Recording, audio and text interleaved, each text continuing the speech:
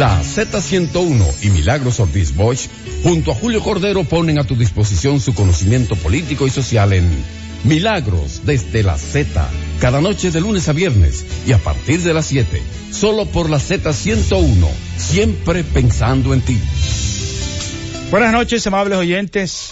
Bienvenidos y bienvenidas a Milagros desde la Z. Hoy es viernes, iniciamos el fin de semana. Yo soy Julio Cordero, son exactamente las 7 de la noche, 7:00. Como siempre, hoy tendremos un programa muy interesante y vamos a hablar de lo que está pasando en el Medio Oriente. Pero antes de presentarle a mis invitados, como todos los viernes, el Ministerio de Industria y Comercio anunció los precios de los combustibles a partir de las 12 de la noche. Si usted pensaba echar, vaya y corra, que tiene hasta las 12 de la noche, que a partir de esa hora va a subir la gasolina premium 2.20, la gasolina regular 2.50, el gasoil regular 1.20, el óptimo 90 centavos, el Actur sube 50 centavos, el querosene 50 centavos, todo eso son alzas. Y el fuel oil, menos el fuel oil que bajó a 6.30. El GLP subió 1.10 y el gas natural se mantiene igual. La tasa de cambio promedio que utilizó el Ministerio de Industria y Comercio es del peso 52.81. Como me pasé la semana, antes de pasar al tema, realmente lo que está pasando en México es grave y las autoridades dominicanas debieran verse en ese espejo. Las autoridades dominicanas que han sido, sobre todo estas, tan permisivas con el narcotráfico. El gobierno mexicano perdió la guerra, hay que hablar claro, perdió la guerra al hijo del Chapo Guzmán. La policía lo detuvo momentáneamente y el presidente López Obrador ordenó que lo soltaran por los disturbios, los tiros, se ve salvaje, pero tuvo que soltarlo. Quiere decir que el Estado mexicano es rehén de narcotráfico, y ese es el espejo en que yo quiero que todos nos miremos en este país, todos, autoridades y no autoridades. Pero el mundo parece estar tiene una ola de convulsión. Ahí tenemos a Chile con problemas. Uh-huh. Honduras también con problemas, pero en el caso de Honduras y en el caso de Haití, yo lo justifico. Honduras porque tiene un presidente ligado al narcotráfico y qué vergüenza. Es decir, que se proteste porque un presidente le condenaron a su hermano y a su hijo y no puede ser. En el caso de Chile fue por la subida de los precios del metro. Sí, ya se resolvió Ecuador. Los haitianos están protestando por corrupción. Sí, tienen años protestando, pero específicamente por el manejo de Petrocaribe, de los fondos de Petrocaribe. ¿Cuál más? Bueno, y esta noche hemos invitado a dos especialistas en el Medio Oriente, Elvis Salán, que es un visitante, tenía mucho que no venía. Sí, tenía 2 meses que no venía. Bienvenido. Y Oscar Guedes, que estuvo con nosotros el viernes pasado. Como ustedes saben, hay un problema se retiraron los norteamericanos, dejaron a los kurdos solos. En Siria, exacto, y los turcos le entraron a los kurdos. Con todo. De viernes a viernes, ¿qué ha pasado? Hola. Con nosotros Oscar Guedes, que no te presenté, solamente presenté a Elvis. Sí, no, ya de todos modos dijiste que yo estaba aquí. Sí. No, de viernes a viernes pasó que los turcos bombardearon con fuerza unos días. Estados Unidos ya desde la semana pasada estaban amenazando con sanciones económicas a Turquía, sí. Y la Unión Europea varios países de la Unión Europea se unieron a esas amenazas, Alemania, España, Italia, y pasó que el canciller estadounidense, el secretario de Estado Pompeo y el vicepresidente Mike Pence, nada más y nada menos de una delegación de altísimo nivel de Estados Unidos, fue a Ankara y se reunió con el presidente turco Recep Tayyip Erdogan y lo convencieron de establecer un alto al fuego, de no. Pero es un alto al fuego que, según el New York Times, tiene comillas. Claro, como todo en el Medio Oriente. pero además Siria desplegó sus tropas en el norte de Turquía y amenazó con responder a las ofensivas turcas en cualquier punto del territorio sirio donde haya ataques. ¿Y Siria tiene condiciones de pelear con Turquía? Siria que tiene una guerra civil desgarradora, o sea, ¿cómo tú lo describes? No tiene condiciones de pelear con Turquía. No definitivamente tiene. Que no. Ahora, a mí me preocupa, Elvis. Pero tiene el apoyo de Rusia. Los dos tienen el apoyo de Rusia. Sí, los dos tienen el apoyo de Rusia. Es un tema bien interesante porque Rusia apoya tanto al gobierno turco como al gobierno sirio. Sí. Y combate a los opositores a lo que Estados Unidos denomina el Ejército Libre Sirio, que Rusia los combate, pero Turquía los apoya. Y adivina quién es el principal aliado regional de los kurdos. ¿Quién? Israel. Ay, mamacita. El principal aliado de los kurdos. Pero yo te quería preguntar. Por eso sus principales enemigos son Turquía e Irán. Exacto. Pero una pregunta, ¿los kurdos tienen ejército? Bueno, si me permiten, adelante, por favor. ¿O es un grupo étnico? Mira, yo quisiera remontarme un poquito atrás. Nosotros, en esta nueva tierra que llamamos América, con apenas 500 y tantos años de vamos a decir, de descubrimiento, que más que descubrimiento fue un encuentro, pero vamos a utilizar el término que históricamente se utiliza. Tenemos una visión muy corta del tiempo. Para nosotros aquí hablar de episodios de 800, 1000 años, está fuera de nuestro alcance. Sí, es como otra galaxia. Otra galaxia. Sí.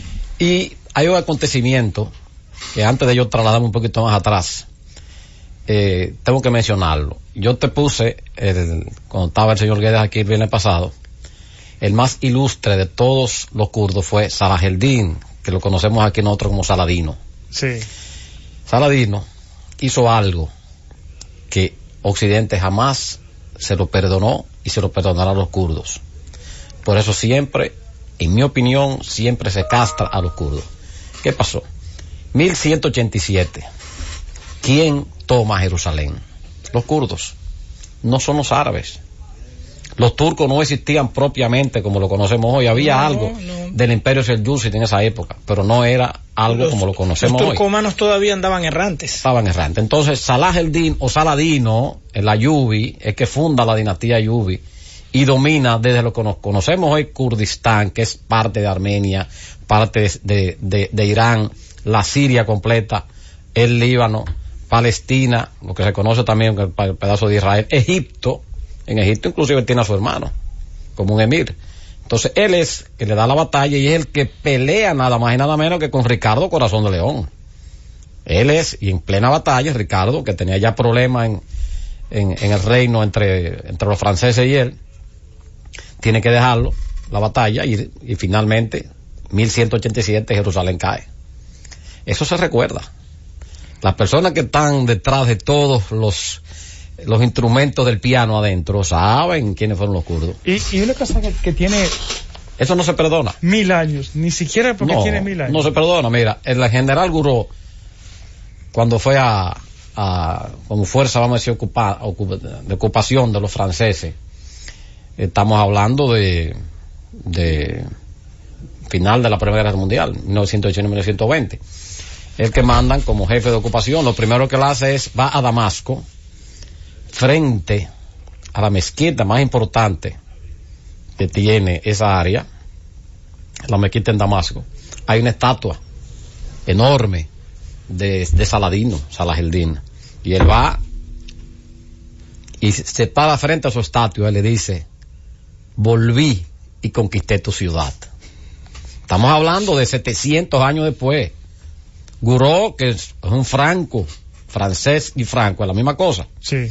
Fueron los cruzados que fueron aquella vez que perdieron inicialmente las batallas contra los musulmanes, encabezados por esos kurdos. Entonces todo eso está latente todavía en muchísimos círculos de conocimiento después de 1000 años. Entonces si nos vamos un poquito más para atrás, ¿quiénes son los kurdos? Los kurdos son una raza indoeuropea. Son hermanitos de los iraníes. Son básicamente, ahí hay una mezcla de culturas y civilizaciones, pero básicamente son eso. Y fueron independientes en diferentes épocas de la historia. Los kurdos tienen una historia que se remonta a 5.000 años atrás. O sea, había un país. Sí, habían imperios, reinos de Kurdistán. ¿Y cómo perdieron el país? Bueno, como todos los movimientos que han pasado en esa área, ha habido transformaciones. Por ejemplo, inicialmente ese reino de Kurdistán comprendía parte de lo que es Armenia hoy, parte de lo que es Georgia hoy, todo el norte de Irán, sí, el norte de Irán, el norte el sur, el norte de Irak, el noreste de Siria y por supuesto un pedazo grande de Anatolia, pero muy grande, que es donde está la mayor parte de ellos. Cuando hablo de Anatolia me refiero a Turquía. Entonces estamos hablando de que son 40 millones de seres vivientes, con una superficie. Hay 40 millones de kurdos. Sí, 40 millones de kurdos regados en diferentes partes del mundo, pero de esos 40 millones tenemos 20 en Turquía. En el Líbano, que es un país apenas de 4 millones de habitantes, tenemos 125.000 kurdos, que no tienen una voz tan cantante porque de todas maneras es poco en la población. Entonces quiere decir que en diferentes etapas de su vida ellos han sido traicionados y han tenido también imperio. Si quiere agregarle algo que decir. Con Medio Oriente para nosotros es tan difícil de comprender porque así como tú dices, mirar 1000 años atrás para nosotros es muy difícil, pero también es difícil comprender que los actuales países del Medio Oriente, muchos no tienen 100 años todavía de creación. Bueno, Israel está lejos de los 100 años. De hecho, Turquía, que es uno de los primeros, es del 23, 30 de octubre. Yo dije la semana pasada 30 de agosto tratando de recordar, es 30 de octubre el aniversario de la fundación de la Turquía moderna. Sí, así es. Y es del 1923. O sea, todavía no ha llegado a 100 años. En cambio, nuestros países tienen más. Tenemos algunos de Sudamérica ya han cumplido el bicentenario.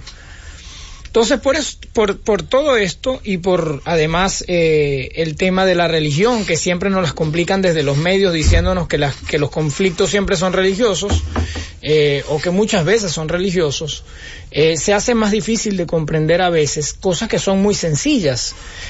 Yo siempre cito esto y lo repasaba esta semana con Erika, que mi compañera de tertulia generalmente sobre estos temas. Espérate, vamos a hacer una pausa porque le va a dar un infarto. Le va a dar un infarto a Francis. No está Francis a esta hora. Sí, anda aquí, no. Hacemos un Milagros desde la Z. Milagros desde la Z.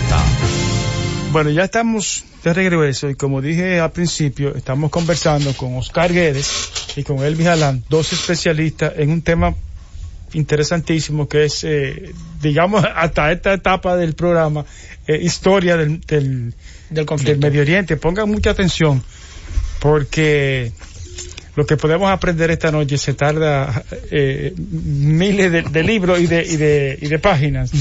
Continúa tu relato. No, yo decía que para comprender un poco la situación en que están actualmente los kurdos podríamos compararlo con el Amazonas.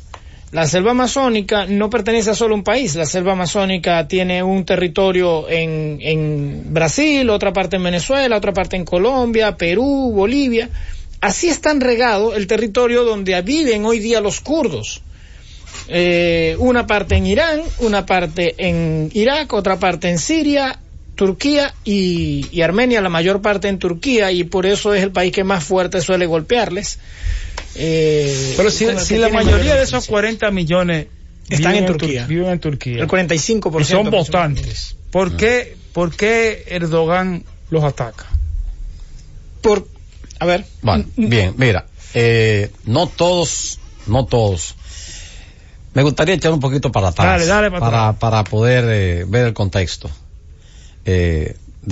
histórico, porque todo viene de la parte histórica. Fíjate, los kurdos siempre han sido una ficha de cambio en los diferentes escenarios y en los diferentes conflictos. Cuando surge el Imperio Otomano, estamos hablando a la caída prácticamente de los seljúcidas, viene Osman y es el que funda el Imperio Otomano. Por eso se llama otomano, viene de Osmanli, otomano, es la misma cosa. Entonces funda el Imperio Otomano y hay ese grupo de gente que ya tiene miles de años. Estamos hablando del Imperio Otomano, fue fundado en el siglo XIV, ya de nuestra época, y ya los kurdos tenían una historia inclusive gloriosa, porque 200 y pico de años atrás tenía un imperio enorme que llegaba desde el Kurdistán, que le llamamos hoy esa zona de Turquía, Armenia, Siria, Irak, hasta Egipto. O sea, era un tamaño más grande que el Francia actual, que manejaban ellos, y 30 o 40 millones de seres. El Imperio Otomano. Los kurdos. Los kurdos. Los kurdos, pero luego vieron un declive, diferentes guerras, con los mongoles también le dieron durísimo en la época, bueno. Entonces quiere decir que cuando empieza la plenitud de los otomanos, los kurdos se van con los otomanos en contra de sus parientes, los iraníes. Aunque son de raza indoeuropea y son de origen Irán, del norte de Irán, no tienen la religión de los iraníes. Los iraníes son chiitas y los kurdos son sunitas en su inmensa mayoría, al igual que la mayor parte de los turcos. Los turcos no son todos sunitas, pero son la mayor parte. Hay también alawitas. Hay una especie de escisión del chiismo. Ellos le llaman algo así como alawí, le llaman ellos, que es el 20% de la población de Turquía. Turquía está bastante fraccionada. Entonces quiere decir que desde el punto de vista religioso, musulmán. Que en el Medio Oriente tiene mucho peso. Musulmán, porque cristiano antes, el Imperio Otomano llegó a tener un 40% de súbditos cristianos. Cristianos. Sí, wow. Sí. Inclusive Estambul, hasta el inicio de la Primera Guerra Mundial, tenía un 30% lleno de armenios. Los armenios eran los que hacían todas las manos de obra, toda la joyería, las decoraciones. De hecho, los grandes arquitectos del Imperio Otomano ya del final del siglo XIX eran todos armenios. Si tú vas a Estambul y ves los palacios, el Dolmabahçe, por ejemplo, que es una de las grandes joyas de la arquitectura mundial, fue hecho por unos arquitectos armenios. Entonces, ¿qué resulta? Los kurdos siempre han sido moneda de cambio. Vamos a pasar allá un poquito más adelante. Los rusos, cuando venían antes de ser soviéticos, por supuesto, que era el imperio ruso, cuando venían expandiéndose hacia el sur. En la época de los zares. Cuando venían expandiéndose hacia el sur, estamos hablando a primer tercio del siglo XIX, tenían el ojo puesto en toda esa zona y la llegaron a ocupar. Le quitaron un pedazo a Irán. Una zona muy rica. Muy rica. Estamos hablando de Irán, del imperio de los Safavi, de los predecesores del Shah, de Mohamed Reza Pahlavi, que era gente, primero un imperio con muchísima gente, muchísimos recursos, muy rico y con una gran preparación de todo tipo. Omar Khayyam era de esa zona, el gran pensador. Entonces, ¿qué resulta? Se declara inclusive en el 1846 una república, una especie de república del Kurdistán que duró alrededor de un año, apoyado inicialmente por los rusos. Pero luego, que ya los ingleses están metidos por ahí, ya están interesados en India, Afganistán y en Irak, por supuesto. Entonces entran en tratativa con los rusos entonces le sacan el cuerpo a los kurdos, los venden, y es la primera traición que se le hace a los kurdos en esta época. Luego, cuando en el 1920 en Cefres, ese fue el otro día, para ya pasar a la parte que te interesa. Sí. En el 1920 se hace un arreglo de darle una patria a los kurdos. Lo que pasa es que se había dividido el Imperio Otomano, se había fraccionado, y ya en el 1920 las potencias triunfantes ya consideraban que el Imperio Otomano no existía y el concepto de una república turca no estaba en la mente de nadie. Había un individuo que estaba en Anatolia todavía peleando, Mustafa Kemal el Atatürk, con un grupo de individuos peleando para tratar de conseguir algo del imperio, ya no como imperio sino como una república secular, pero en ese momento no estaba empezando nadie con él. Estambul era una ciudad completamente ocupada. La única ciudad del eje que permaneció ocupada después del final de la Guerra Mundial, de la Primera Guerra Mundial, fue Estambul. No iban a soltarla. Esmirna ya estaba lleno de griegos otra vez, y los que eran turcos lo estaban sacando, lo que se llama hoy Izmir, que en aquella época era Esmirna. Nicea por igual, o sea, ya había habido un intercambio poblacional de que ya los griegos, los italianos, los franceses y los ingleses, los americanos todavía no eran esa potencia que fueron después. Entonces todo eso estaba repartido. y se forma lo que es Irak y lo que es Siria, que lo forman los ingleses y los franceses. Esa parte del norte, en el Tratado de Sèvres de 1920, de Irak, y la parte un poquito de Armenia, la parte de Siria y de Turquía, era para una patria para los kurdos. Entonces, ¿qué resulta? Viene Mustafa Kemal y de buena primera irrumpe y empieza a conquistar, y entonces en el 23 no le queda otro remedio a las naciones que volverse a reunir, esta vez en Lausanne, y se olvidó los pobres kurdos. Se olvidaron de los pobres. Otra traición más. Van dos. Sí, ya van muchos atrás. No, esa es en esta época. Dos que tú nos has contado. Sí, en esta época. Pero las traiciones siguen después. Pero antes de seguir con las traiciones, déjame decirte qué pasa con los kurdos y los turcos. Yo te dije que en momentos tenían su alto y bajo, los otomanos y los kurdos, pero básicamente convivían. Porque el Imperio Otomano era multicultural, multirracial y multiétnico. Ellos te pregunto, era en términos siglo XXI liberal. ¿Eran liberales? Tolerantes. Eran tolerantes bastante en su época. Sí. En su época, sí. Pero ya al final del imperio, cuando ya se le llamaba el hombre enfermo de Europa, ya no era tolerante. O sea, ya estaba siendo, vamos a decir, desde antes de la guerra de Crimea, que el día pasado recuerdo que hablamos mucho de la guerra de Crimea aquí. Antes de la guerra de Crimea ya, que se veía, los sultanes ya veían el decaimiento y surgen 3 individuos, a veces recuerdo los nombres, ya a finales del siglo XIX, principio del siglo XX, que le hicieron un daño terrible al Imperio Otomano y a los turcos, que fueron los jóvenes turcos, que fundaron lo que se llamaba el Comité Unión y Progreso. Ahí estaba Mustafa Enver, estaba Yamal Pasha y el tercero, que ahorita me recordaré el nombre. Esos 3 individuos se metieron el sultanato en los bolsillos y cometió el error Enver de asociarse con Alemania en la Primera Guerra Mundial. Y eso selló el destino final del imperio. Pues bien, ¿qué resulta? Kemal es completamente diferente a los sultanes. No le interesa imperio, lo que quiere es una república laica. Laica. Y de hecho elimina el alfabeto árabe, que era lo que primaba con los otomanos. O sea, los otomanos, aunque tenían su propio idioma, pero su alfabeto era el árabe. No el alfabeto que tienen los turcos hoy, que es un alfabeto que tiene muchísimas letras. Latino, sí. Latino, tiene una cosita por otra, que yo cuánto, pero básicamente un alfabeto latino. Le quita el tarbush a los hombres de la cabeza. Eso es el turbante. El sombrero ese redondo, rojo. Tarbush se llama. Se lo quita a los hombres de la cabeza, lo prohíbe. Ya la gente tiene que andar con sombrero Stetson, como lo que andaba él. O sea, ya le está dando un corte porque él se da cuenta. Occidental totalmente. Él se da cuenta por dónde anda el asunto. Y se enfoca mucho a la cultura francesa también. Entonces, y a las mujeres también. O sea, empieza a darle libertad. Turquía fue de los primeros países del mundo que la mujer pudo votar. Y en los años 30 y pico en Estambul tú podías ver una mujer manejando.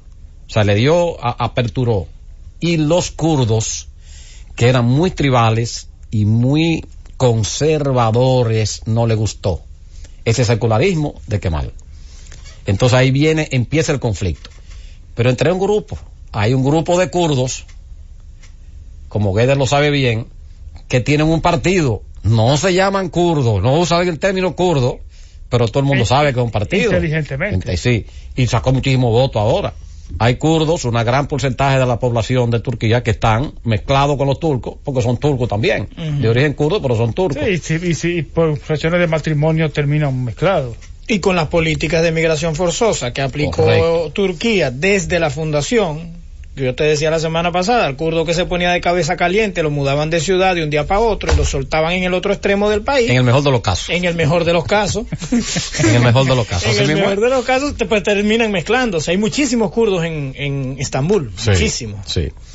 Entonces, ¿qué resulta? Ellos tienen un partido de mucha importancia. Sacó bastante votos ahora en las elecciones. BGP. El nombre no recuerdo el nombre. Partido de la Naturaleza, algo así. Es un partido. Pero todos ellos saben que es kurdo y sacó creo que un 15%, algo así en las elecciones. Sí. O sea, tienen su asunto. Entonces, ellos están dentro de la política del sistema. O sea, hay un grupo de ellos que participa en el sistema turco, participa completamente.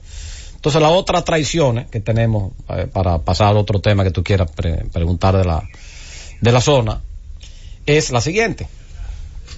GDP, Partido Democrático de los Pueblos. GDP, bien. Hay otra traición que es muy reciente. Por ejemplo, cuando estaba la guerra entre Irak e Irán. En los años 80. En los años 80, que hubo muchísimos muertos, se destruyó. Sí.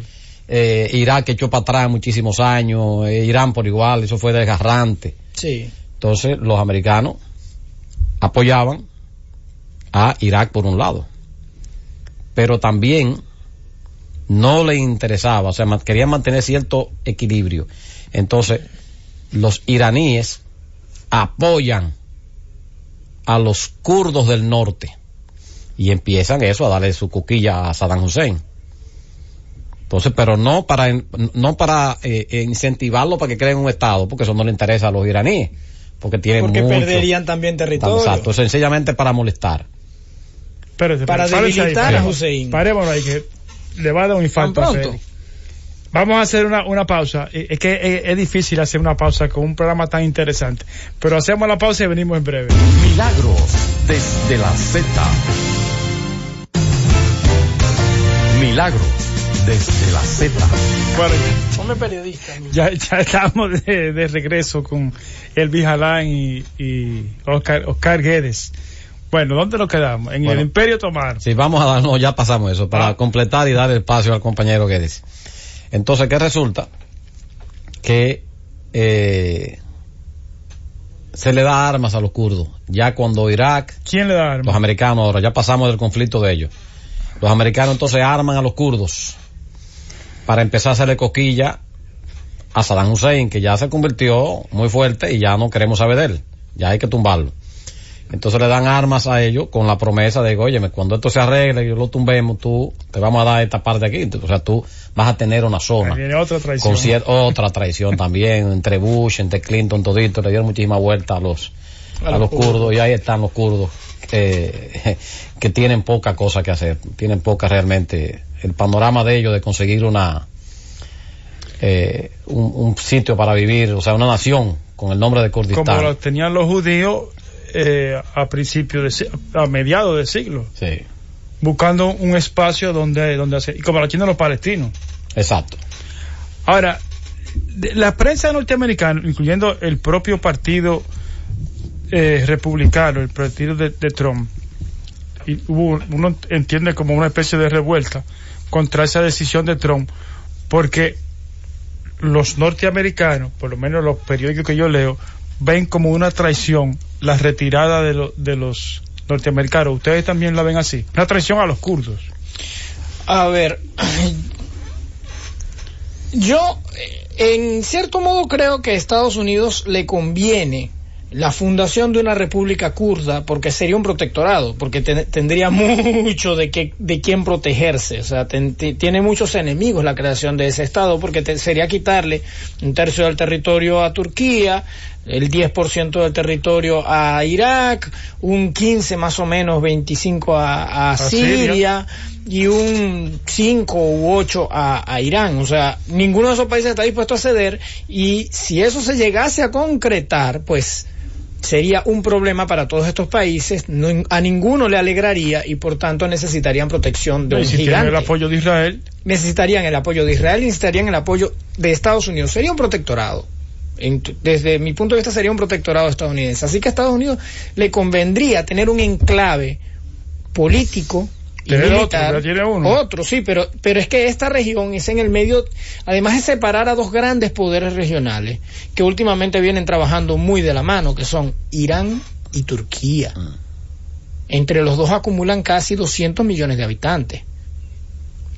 Ambos están entre las 30 mayores economías del mundo, con todo y sanciones económicas, con todo y dificultades e impedimentos a la venta de petróleo iraní, y con todo y que la Unión Europea se viene peleando con Turquía desde hace algunos años, contra el gobierno de Erdogan, después que eran grandes amigos y grandes socios. Entonces, sería un paso geopolítico para Estados Unidos desde sus intereses muy conveniente. Muy conveniente. Pero también sería esa es la cara, una cara de la moneda. Esa es una cara de la moneda. La otra cara de la moneda es que también aumentaría el conflicto con los demás países, ¿no? Déjame decirte el gran problema, el dilema. ¿Por qué Trump hizo esto? Eso tiene una explicación. Primero, hay un compromiso de campaña de él sacar a los soldados. Sí. ¿Hasta cuándo esos soldados van a permanecer ahí? Él tiene un problema con Turquía. Turquía es la última puerta de la OTAN frente a los rusos. Así es. Y Turquía, con todos estos problemas de discordancia que están teniendo con los Estados Unidos y con algunos países europeos, lo ha acercado a Rusia. Lo ha acercado a Rusia. Entonces, esos 1,000 soldados, que son algo, vamos a decir, simbólico, que tienen ahí más 150 de que hacen otras cositas, en algún momento tú tienes que sacarlo.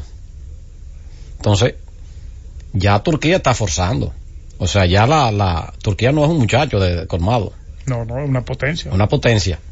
Y donde está... Bueno, dijo Trump que parte de los F-35, los aviones supersónicos de guerra, lo hacen en Turquía. Exacto, y está la base de Incirlik, ahí, que es la base más importante que tiene la OTAN en el área. O sea... Además de las de Adana, las bases de misiles que instalaron en Adana, parte de aquel...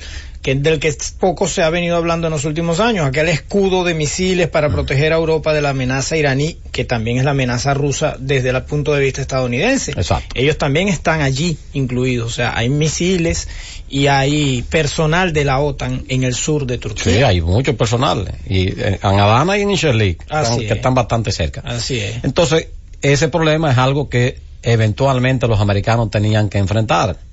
O sea, da pena decirlo, pero Turquía tiene mucho más peso. Y esto depende... Claro, entre uno y otro se decantaron por los turcos. Obviamente, no tienen de otra. Es que, de hecho, Erdogan lo dijo en estos días. Estados Unidos tendrá que elegir entre los terroristas, a los que ellos llaman terroristas, que son los kurdos, y un miembro OTAN. Exacto, ahí es que está el punto. Y Turquía es un ángulo para la OTAN que le permite a la OTAN penetrar en Medio Oriente.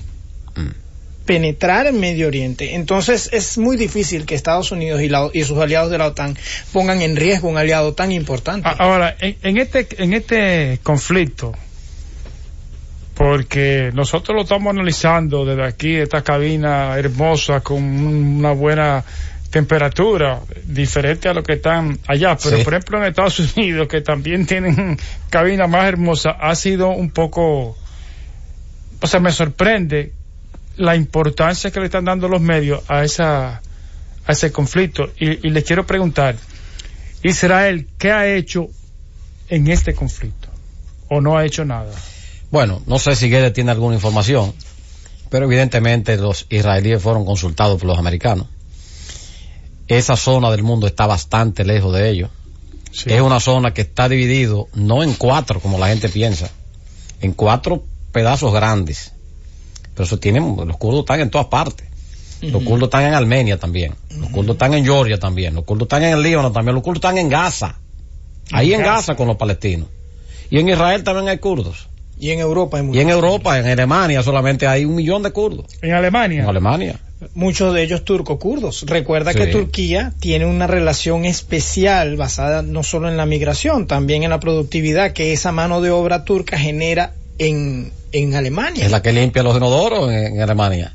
Los kurdos. Sí, los turcos. De hecho, Alemania, recordemos que es un país que no permite la doble nacionalidad, pero a los turcos sí. A los turco-alemanes hay una excepción. Sí, a los turco-alemanes, a los turcos germanos, si se les permite tener doble nacionalidad porque son turcos. Por eso, cuando un futbolista como Mesut Özil, que es de origen turco, pero representa a Alemania porque ha vivido y creció toda la vida en Alemania, sale y se toma una foto y la publica en sus redes sociales con Recep Tayyip Erdogan, se le cuestiona tan fuertemente en Alemania al punto que creo que no ha sido convocado recientemente por la selección alemana.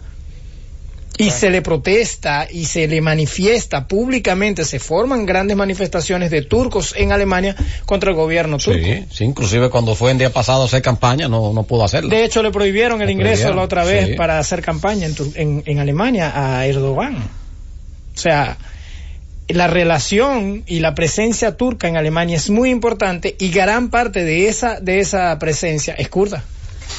Si Turquía se va de la OTAN y se va de Occidente, ahí sí es grave. Hay un... Ahora que yo lo estoy entendiendo por qué los Estados Unidos le está dando tanta importancia, a pesar de que por lo menos lo que yo he visto, me da la impresión de que las críticas han sido más que los aplausos al presidente Trump. Así debe ser, porque es penoso lo que han hecho, pero es práctico. Pero a veces lo práctico sí, es penoso. Sí, porque es una traición, sí. Pero bueno, ¿qué tú vas a hacer con Turquía? Es que no tenía otra salida. Ahora también recordemos que hay un contexto interno en Estados Unidos. Los medios de comunicación en Estados Unidos suelen ser muy críticos con Donald Trump. Sí, pero le dan palos si boga y palos si no boga. Y sobre todo, porque una de las excusas que él esgrime para la salida, que él esgrime públicamente, y no habla nunca de la geoestrategia de la que nosotros estamos hablando ahora, él habla de ahorrar recursos para la construcción del muro. Él habla de ahorrar recursos dentro del Pentágono para la construcción del muro, porque recordemos que le aprobaron que lo hiciera con fondos a través del Pentágono y no sé qué, a través del decreto ese de especial que se metió para poder aprobar el presupuesto. Entonces, que esa sea la excusa pública, más todo el ambiente de crítica mediática que tiene Trump dentro de Estados Unidos, más el tema de que se viene una campaña y hay que sacar los soldados de donde estén, porque eso es un tema importante dentro de la campaña, todo eso suma a que lo critiquen los pobres kurdos pagaron los platos rotos. Otra vez. Hay un ganador en esto. Todavía no se puede declarar ganador, pero yo veo en el futuro inmediato que es un ganador, que es Bashar al-Assad. Ya los kurdos están buscando la sombrilla de Siria. Sí, porque en la geopolítica hay que entender que no hay buenos ni malos. No, al contrario, enemigos y aliados. Entonces, ahora los kurdos, como bien dice Elvis, ante el abandono de Trump y ante la ofensiva de los turcos en territorio sirio, ¿a quién le pidieron ayuda? Al ejército sirio.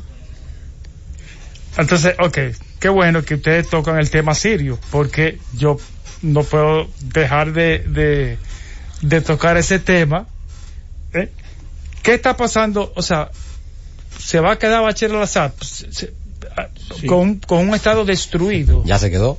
De hecho, lo está reconstruyendo. Sí. Y ya no hay guerra en Siria. Muchos sirios están volviendo. Hay muy pocos sitios. Puede ser que Siria ahora sea más tranquilo que cualquier país de Latinoamérica.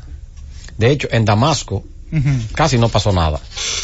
Pasaron algunos carros bombas en las afueras. Y hace tiempo. Sí, hace mucho. Eso está tranquilo. Ya Alepo está tranquilo, se está reconstruyendo. Hama, Homs, todo eso se está reconstruyendo. Soeida, que lo mencionó en off, que está al sur, eso se está reconstruyendo. Lo que le falta a ellos es recuperar la zona donde están los kurdos, que es una zona que tiene petróleo. Esa zona de ahí, al noreste, sí, donde están los kurdos, que es una zona kurda.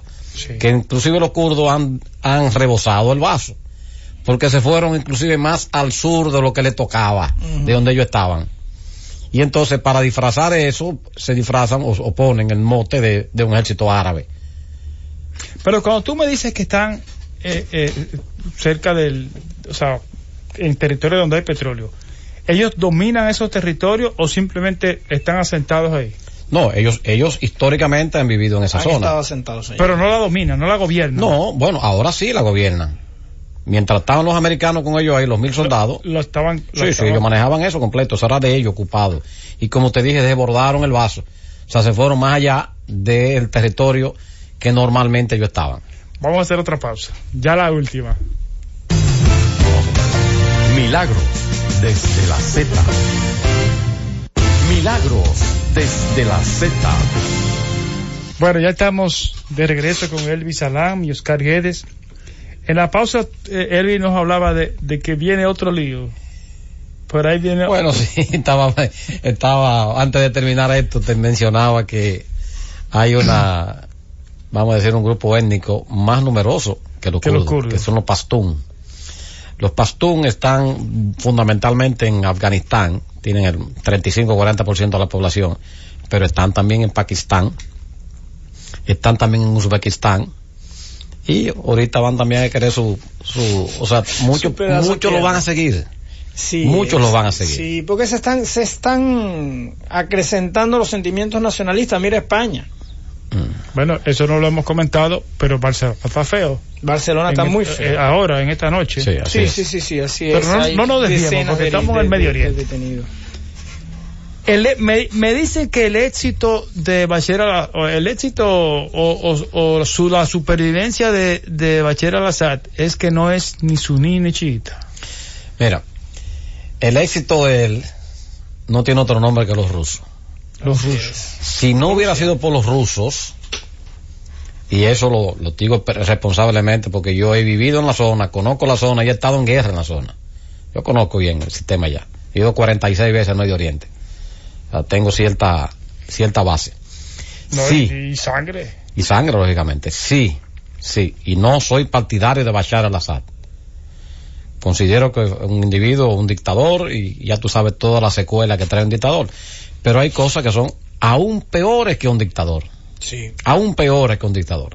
Si Bashar al-Assad, los rusos, no caen a ayudarlo, esa zona del mundo, incluyendo a Israel, estuviera ahora mismo en fuego. En fuego tuviera.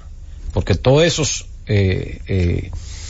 vamos a decir, revolucionarios o terroristas o yihadistas, como tú quieras llamarle, porque depende de donde tú estés, le llama de una forma o de la otra, que cogieron un 40-50% de Irak en un abrir y cerrar de ojos, cogieron el 60% de Siria en un abrir y cerrar de ojos. Si esa gente no se le hubiera dado el frente, hubiesen cogido el mundo entero. Digo, en la zona, ¿verdad? No el mundo entero, la zona. Recuerden que los americanos decían que eliminar a el ISIS llevaba por lo menos 20 años. Los rusos lo eliminaron muy rápido, bastante rápido. Y prácticamente no tuvieron que intervenir con soldados. Tienen algunos soldados ahí, pero todo fue misiles estratégicos tirados desde el Mediterráneo o desde Irán y fuerza aérea. Entonces, evidentemente ya Bashar al-Assad se quedó.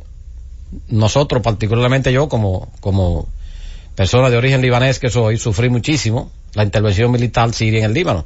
Lo estuvimos allí con una invasión por muchísimos años y muchísimos libaneses todavía no aparecen, pero estamos hablando de miles perdidos en cárceles, familias enteras que fueron asesinadas. ¿En Siria? En el Líbano, cuando ellos ocuparon el Líbano, cuando se metieron, invadieron el Líbano, hasta el 2006, cuando fueron expulsados con la primavera árabe que empezó realmente en el Líbano, que se llamaba el Cedro, la revolución del Cedro. Ahí es que ellos logramos sacarlos de allá. O sea, tuvieron muchos años explotando económicamente el país de toda forma. Se llevaban de las casas, cuando ocupaban un pueblo, se llevaban hasta los inodoros, los lavamanos, y los pisos, dejaban el esqueleto. Todavía tuve edificaciones así en el Líbano, o sea, los marcos de las puertas. Estaba hablando del siglo XXI. El otro día. ¿Siglo XXI? El otro día. No, siglo XX. Al final del siglo XX. 2006. Bueno, 2006 fue cuando finalmente lo sacamos. Sí. Pero las atrocidades grandes las hicieron a finales del siglo. Sí, a finales del siglo. Entonces quiere decir que yo no soy partidario de él ni nada, pero vuelvo y te repito, hay cosas que pueden ser peores, y ese califato era peor.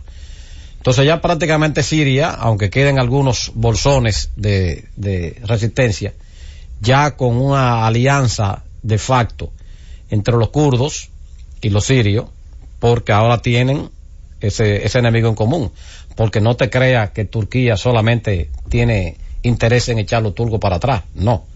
Parte de Turquía, que tú debes conocerlo, quizás tú conociste cuando fuiste allá a la provincia de Hatay, que es donde está Alexandreta, donde está Antaquia, todo eso era, hasta hace 100 años, parte de Siria.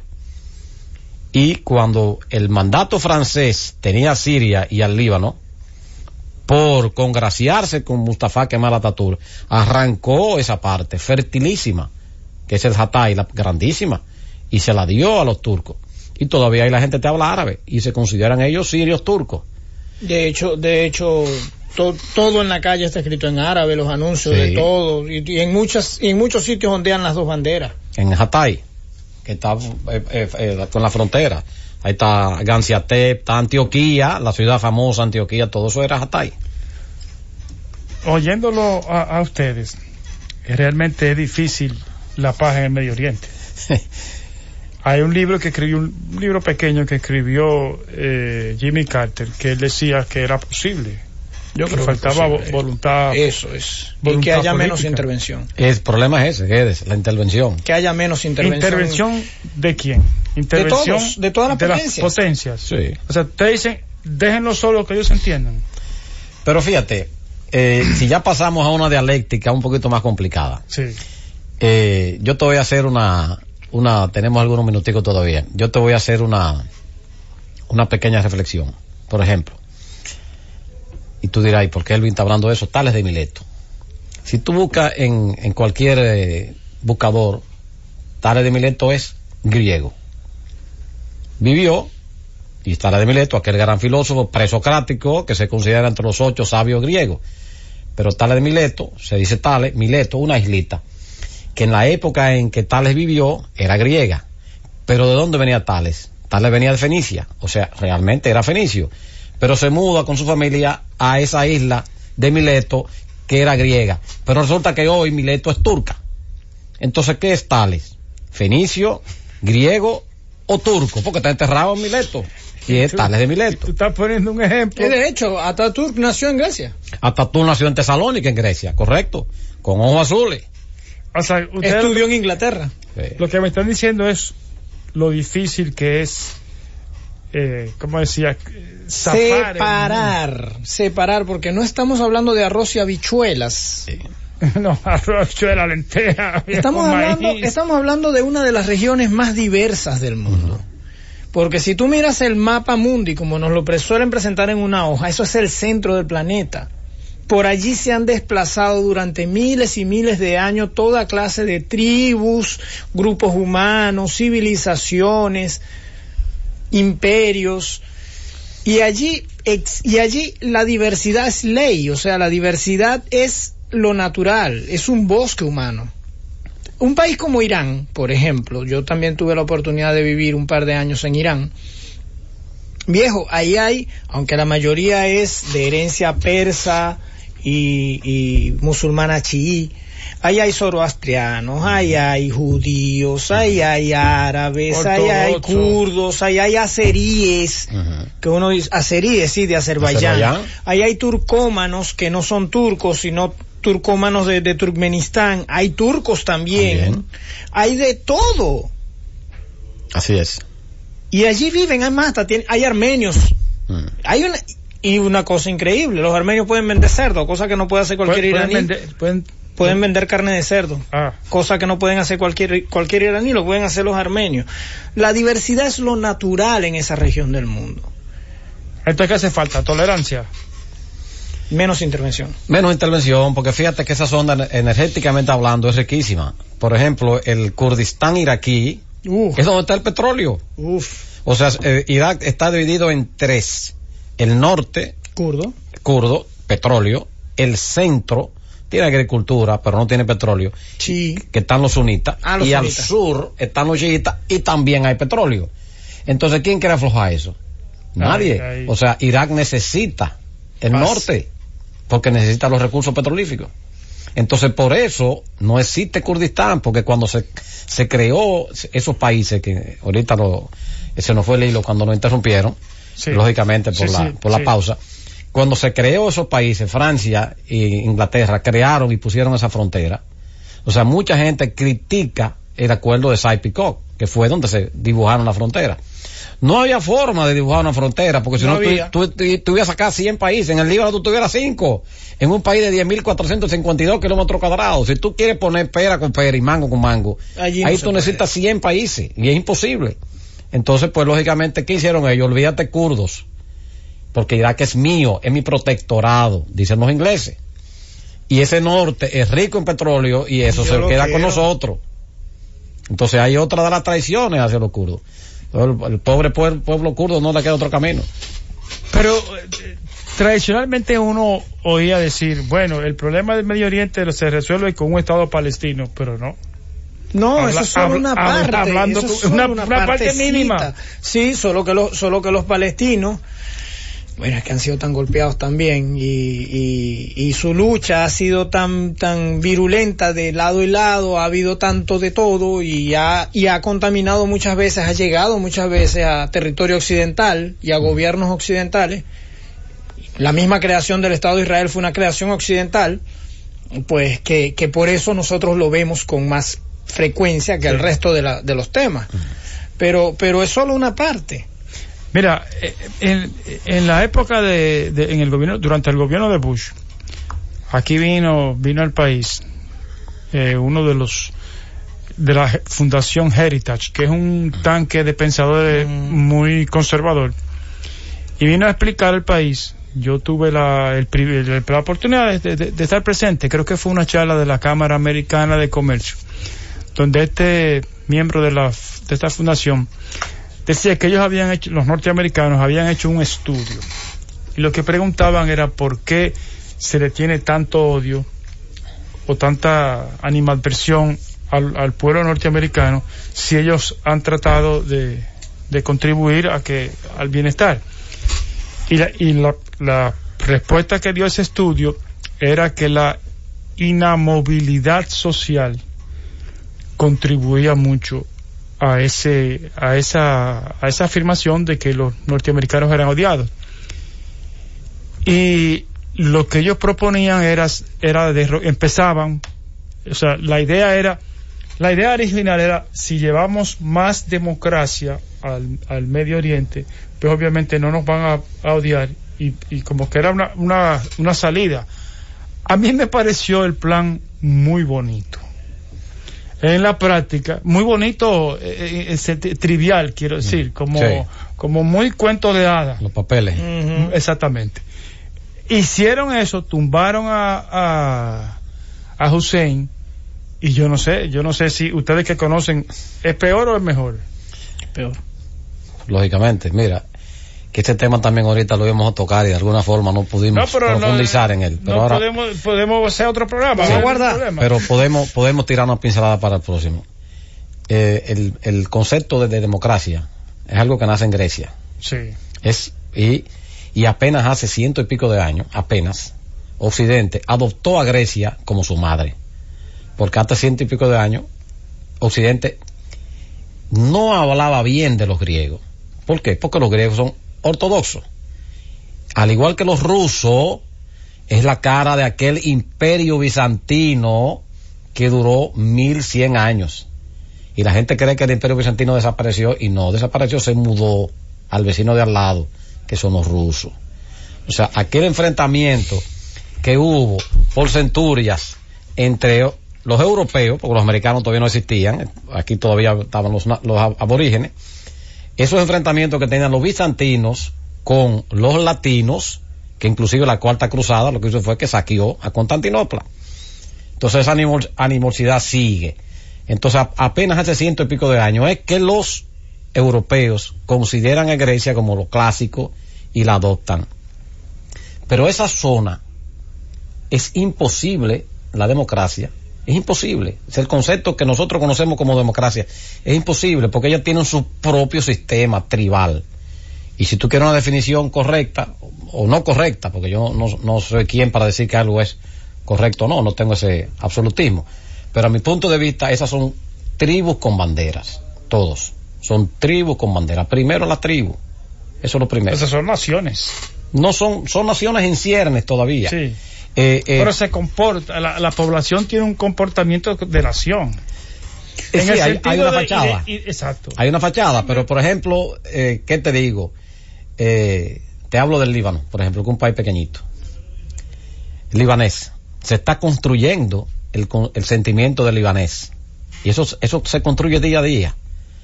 Pero hay problemas atrás. ¿Por qué razón? Porque tú, en vez de sentirte con cualquier libanés que esté al lado tuyo como tu compatriota, no es fácil. O sea, por ejemplo, cuando tú tienes una mesa en un restaurante y tú tienes un amigo que es chiita o es sunita que no bebe trago, entonces tú no puedes beber trago con el individuo. O sea, hay una diferencia.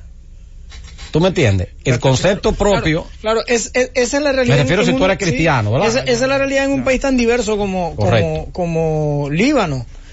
pero hay otros, señores, en donde simplemente su cosmovisión no se compagina en nada así con mismo, la cosmovisión occidental de la democracia. Entonces no les puedes pedir que piensen como tú. Para cerrar esto y abrir esto a otro programa que tú nos invites a mí a que el viernes que viene te voy a decir lo siguiente: los armenios, los kurdos tienen un dicho: mi amigo es la montaña. Ellos saben que están solos. Wow. Mi amigo es la montaña. Elvis Alán, muchísimas gracias. Se nos quedó la crisis que está viviendo Líbano. No, pero el viernes que viene los invito. Este es un tema interesante y este es un tema estamos históricos, nos salimos de la rutina. De los algoritmos, nos salimos de los algoritmos. Y nos puede afectar, porque todo este tipo de cosas afecta el precio del petróleo, que a mí me duele en la costilla, viejo. Hoy me subieron el precio del combustible. Mira, una sola cosita. La mala financiación que yo comentaba la semana pasada del gobierno de Estados Unidos a la oposición siria, que admitió Hillary Clinton, terminó con los atentados de París de 2015. Exacto. Bueno, buenas noches, hasta el lunes. Milagros desde la Z.